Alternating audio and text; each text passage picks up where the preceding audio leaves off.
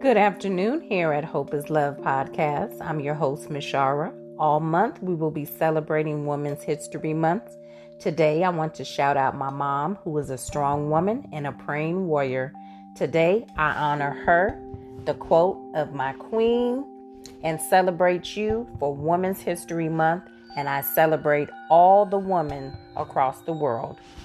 Have you ever been in a situation where you could not see eye to eye with someone?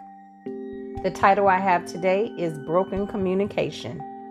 Some signs that you may be a bad communicator could be having poor listening skills, making assumptions, implying motives, lack of eye contact, or even distractions, just to name a few.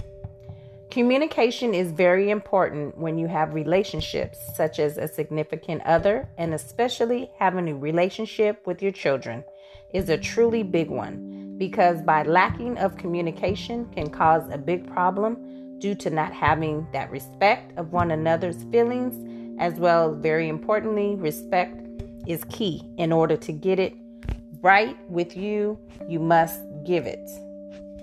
In order to fix a broken communication, both parties must agree to work towards a goal by coming in the middle, to have to break down barriers by compromising with one another out, by listening to one another and listening and not interrupting each other while having a conversation. And sometimes even when you don't agree, you still need to hear the other person out that's trying to tell them what they're trying to discuss and say. No matter what, you can still fix the problem by coming up with a solution to agree to something that both of you can walk away from the scenario in a peaceful manner by agreeing on something.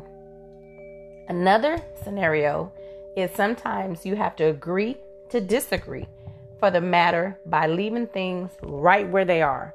Because sometimes the parties may not be on the same page. You guys might not be in agreeing right now. You guys might be talking over each other and not just wanting to hear each other out. So sometimes it's better to pause and just come back when both parties are ready to talk about it. And having better communication can sum up having a broken communication by everyone laying it out on the table, discussing the process of your feelings first, then thinking about the timing of everything, as well as setting clear boundaries for one another. And last, having a regular basis check-in through the day, or having a weekly check-in by just communicating in order to make it better. Because there's always ways and solutions to fix a problem. You just have to be open about it by communicating with each other in order to solve the issue. So the next time that you're in a situation, process it first.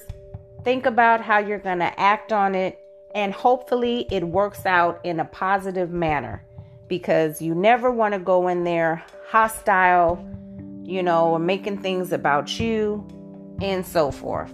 Okay, so that's all I'm saying. But I appreciate you guys for listening to Hope is Love podcast today. My closing remarks to you is never hesitate to say what's on your mind. Do not hold on to the bad. Let it go and just move on. Because when you have all that bad energy inside you and you hold it in, that is a very dangerous game to play. So just let it go, move on from that, and just know things work out better for the good. Until next time, see you all on the next segment next week.